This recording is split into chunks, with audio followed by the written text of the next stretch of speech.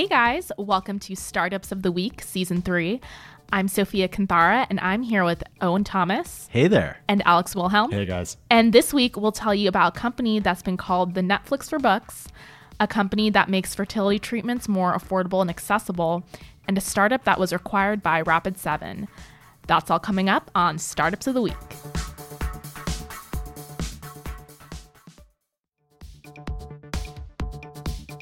So first up this week, we have Scribd, which is in the news because it just announced a new partnership with the New York Times. So Owen, do you want to tell us a little bit about Scribd and what it does? Well, I think of Scribd, first of all, they are one of the very earliest Y Combinator companies. Y Combinator is the startup factory behind companies like Airbnb and Dropbox. Scribd, it strikes me, has never quite achieved that level of success. But they've hung around and they've tried various different business models.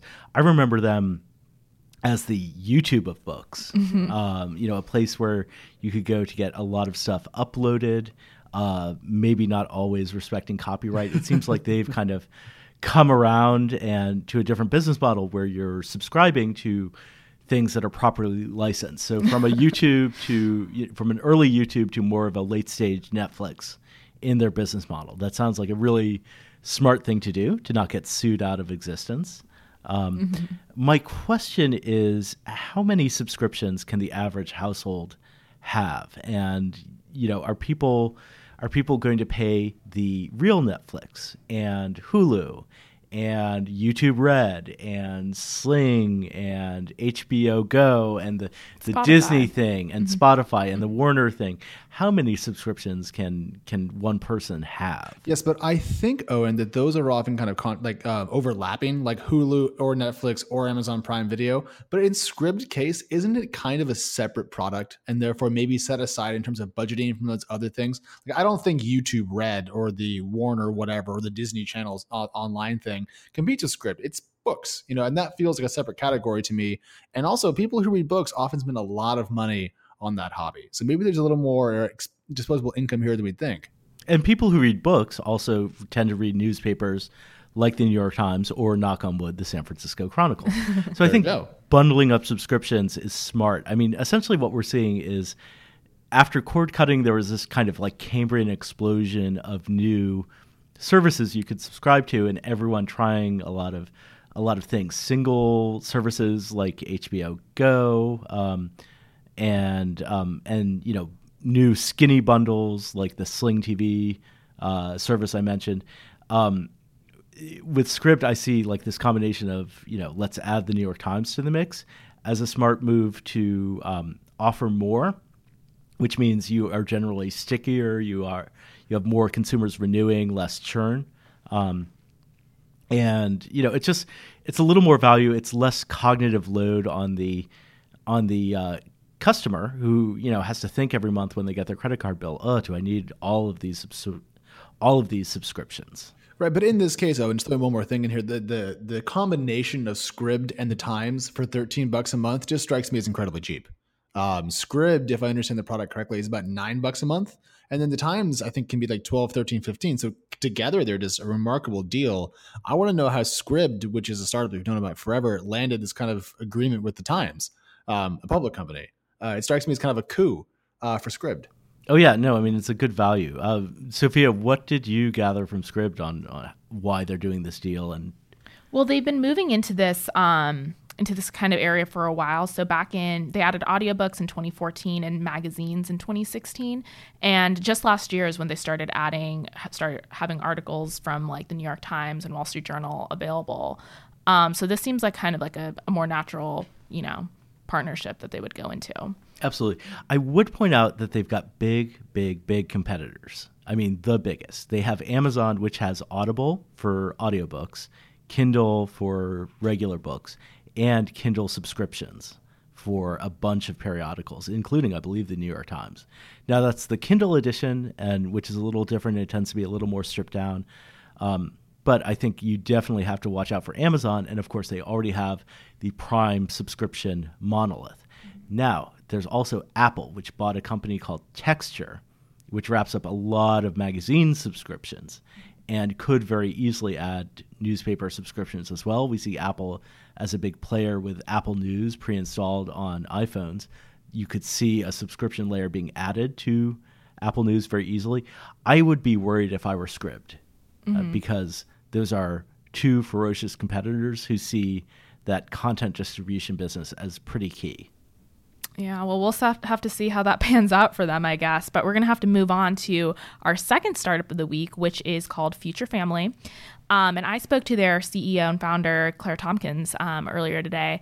And basically, Future Family came out of, or it's a company that was born out of, her own struggles with fertility. So they call themselves kind of another like Netflix for fertility. Where it's certainly a subscription motif. Yeah. But Sophia, the story that you shared with me earlier today about Claire, it's really affecting what she went through. Yeah, absolutely. So Claire Tompkins, she went through 6 rounds of in vitro fertilization and had 3 miscarriages and spent around $100,000 on fertility treatment before she had her daughter, who's now about 3.5 years old. So she knows just how difficult and expensive the process of IVF and fertility treatments can be.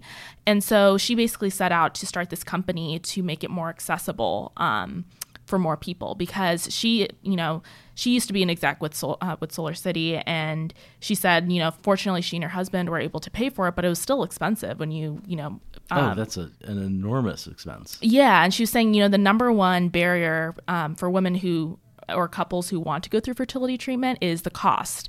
The reason they don't do it is because, they can't pay for it up front. So basically, how it works is Future Family will basically front the cost of all of this, and then you pay them back, in monthly installments, which, for the basic package, the average is around $250 to $300, but then there are add-ons if you want to include things like genetic testing or travel, that kind of thing. And it'll match you up with a clinic. They partner with about 250 clinics, I believe, in all 50 states. And they do what they call like concierge services, where you can contact support for any questions you have before your appointment, even logistic kind of things about ordering medication. You can video chat with them if you need help administering the medication. So that's the other component, is that it's not just, like getting a loan for these fertility services, is you get also continuing care. So it sounds a bit like an insurance policy, but they are not delivering the care themselves. They're not doing the IVF treatments. No, so they connect you to clinics who would be doing that. And so the pricing does vary depending on where you are, which clinic you're going with, and what exactly you're getting, but they're very flexible. And they're not doing the actual, treatment, but they're helping connect people to that and helping it be more accessible to them. So it sounds like they're tweaking the financial model a bit, and also providing a little more levels of care that you might not be getting from, the clinic is going to help you as far as their procedures go, but they're not going to steer you through the overall process. Yeah, exactly. And they're not going to, like with, this service, you can text or call your concierge person, 24/7. They're available, that service. So they're looking for more like holistic care. And the reason they're in the news is because they recently got $10 million in funding. Oh, wow. And she said that they want to expand their services, make it, available to more people, including, fertility services for men and for same-sex couples as well. And are they charging consumers directly? Or are they offering this as a benefit through employers? What's their model for selling? You can go to their website, and there's like an application kind of thing where they check like your credit and stuff like that. You can get approved, and then they'll help connect you to clinics. And then from there is where it's, more customizable, where, your plan is based on like what services you choose to go with and how long. So direct to consumer. Yeah. This reminds me of a company that our colleague Malia Russell wrote about recently that does it. I believe it's called Milk Stork. And I remember this. It actually transports breast milk pumped while a worker is traveling on business back to their baby. Mm-hmm. And it's often that's brilliant. Yeah, it is often offered through companies, and I just wonder, if Future Family might be looking at that. It seems like it might be a great way for them to expand their distribution channels. But right now it sounds like they're very focused on direct-to-consumer business. Yeah, exactly. Before we scoot on, I just have one more note about this company. So looking at its funding data, because it raised this $10 million round, they got it on our radar. They raised it in just about 13 months after their preceding round. And as a Series A, 10 million is traditionally kind of large, not huge by 2018 standards, but it's a sizable amount. And what I found kind of fun, I dug a little bit into this. And some of its investors just are not from kind of major tech hubs, if you will, like Launch Capital's out of New Haven, and Inovia Capital, maybe, is actually out of Montreal in Canada. And so it's kind of cool to see this company attract a diverse set of investors geographically. I have heard of Inovia, actually. So, there are these players that are outside of the kind of Sand Hill Road orbit. And I think that what startups need to remember is that money is fungible, cash is cash, but it's really about who you get on your board, who's advising you, and whether they can help grow your business besides just funding it. Right, and that's where the board member you get or the help you get along the way, aside from just cash, is what matters. And on that note, Aspect Ventures actually led this Series A. So I presume they'll have the most say in Future Family's future, if you will, moving forward. So, Sophia, who's our third company this week? So our third company to wrap up is T-Cell, which was acquired recently by Rapid7. And they are a website security kind of company where they provide security for web apps that are deployed in the cloud. And Sophia, when you looked at this transaction, what did you notice? Well, from learning from you and Alex, my gut is telling me that it was an acquisition. What was the term? I prefer talent acquisition. Mm-hmm. Other people say acqui-hire, which just yes, that just makes my skin crawl. Okay, I was gonna say talent acquisition. Talent acquisition is better. According to Crunchbase, there are 11 to 50 employees. It's a relatively young company. So that's what it's telling. And the funding amount was not disclosed. Yes, not disclosed. How much it was, purchased for or acquired for. None of that. And if it were a number worth bragging about, the venture capitalists and employees and founders would all be wanting to get that number out there. The fact that they're not putting it out there is, sometimes people want to keep these things secret, but I think it's telling when they don't disclose. Yeah. And in this case, T-Cell raised a Series A of $9.4 million, again, kind of in that $9 to $10 million range as before, led by Menlo Ventures, which is a serious VC firm. But it was back in October of 2016, which is about 2 years ago, which is outside the normal 18-month window. So we can kind of presume they were low on cash and looking for an option. So I think acqui-hire is the correct view here, which, you can call a failure, but also it's an exit of a sort. So it's hard to be too mean to a small company that just kind of took a shot and only got through one round. Yeah, Silicon Valley papers over failures with buckets and buckets of cash. So I'll take 10 billion, but I'll also take the acqui-hire because, Rapid7, who they sold to, is a public company that's worth $1.5 billion. So it's not a bad place to land or end up if you are this company. And public companies have both cash and equity. They can give the investors and founders liquidity. And Alex, you had done some research on Rapid7. What did you find out about this company? Well, it's really funny we're talking right now because for people who don't know, the stock market today, we're actually recording on Wednesday, really took a hit. And so all of these companies that are in the security sector have kind of today come under duress.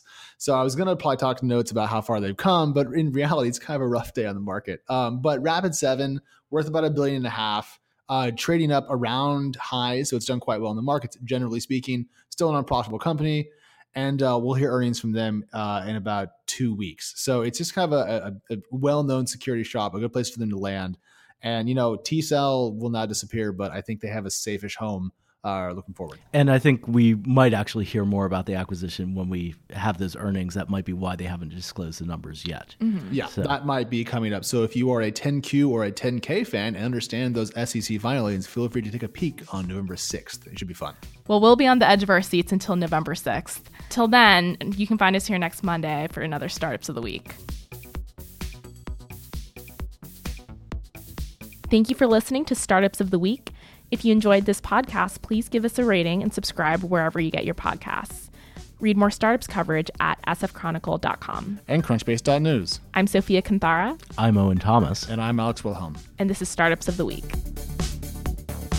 Startups of the Week. Oh, you didn't sing the whole show. I know. I thought this was going to be the Hamilton of podcasts. I couldn't hold it in any longer.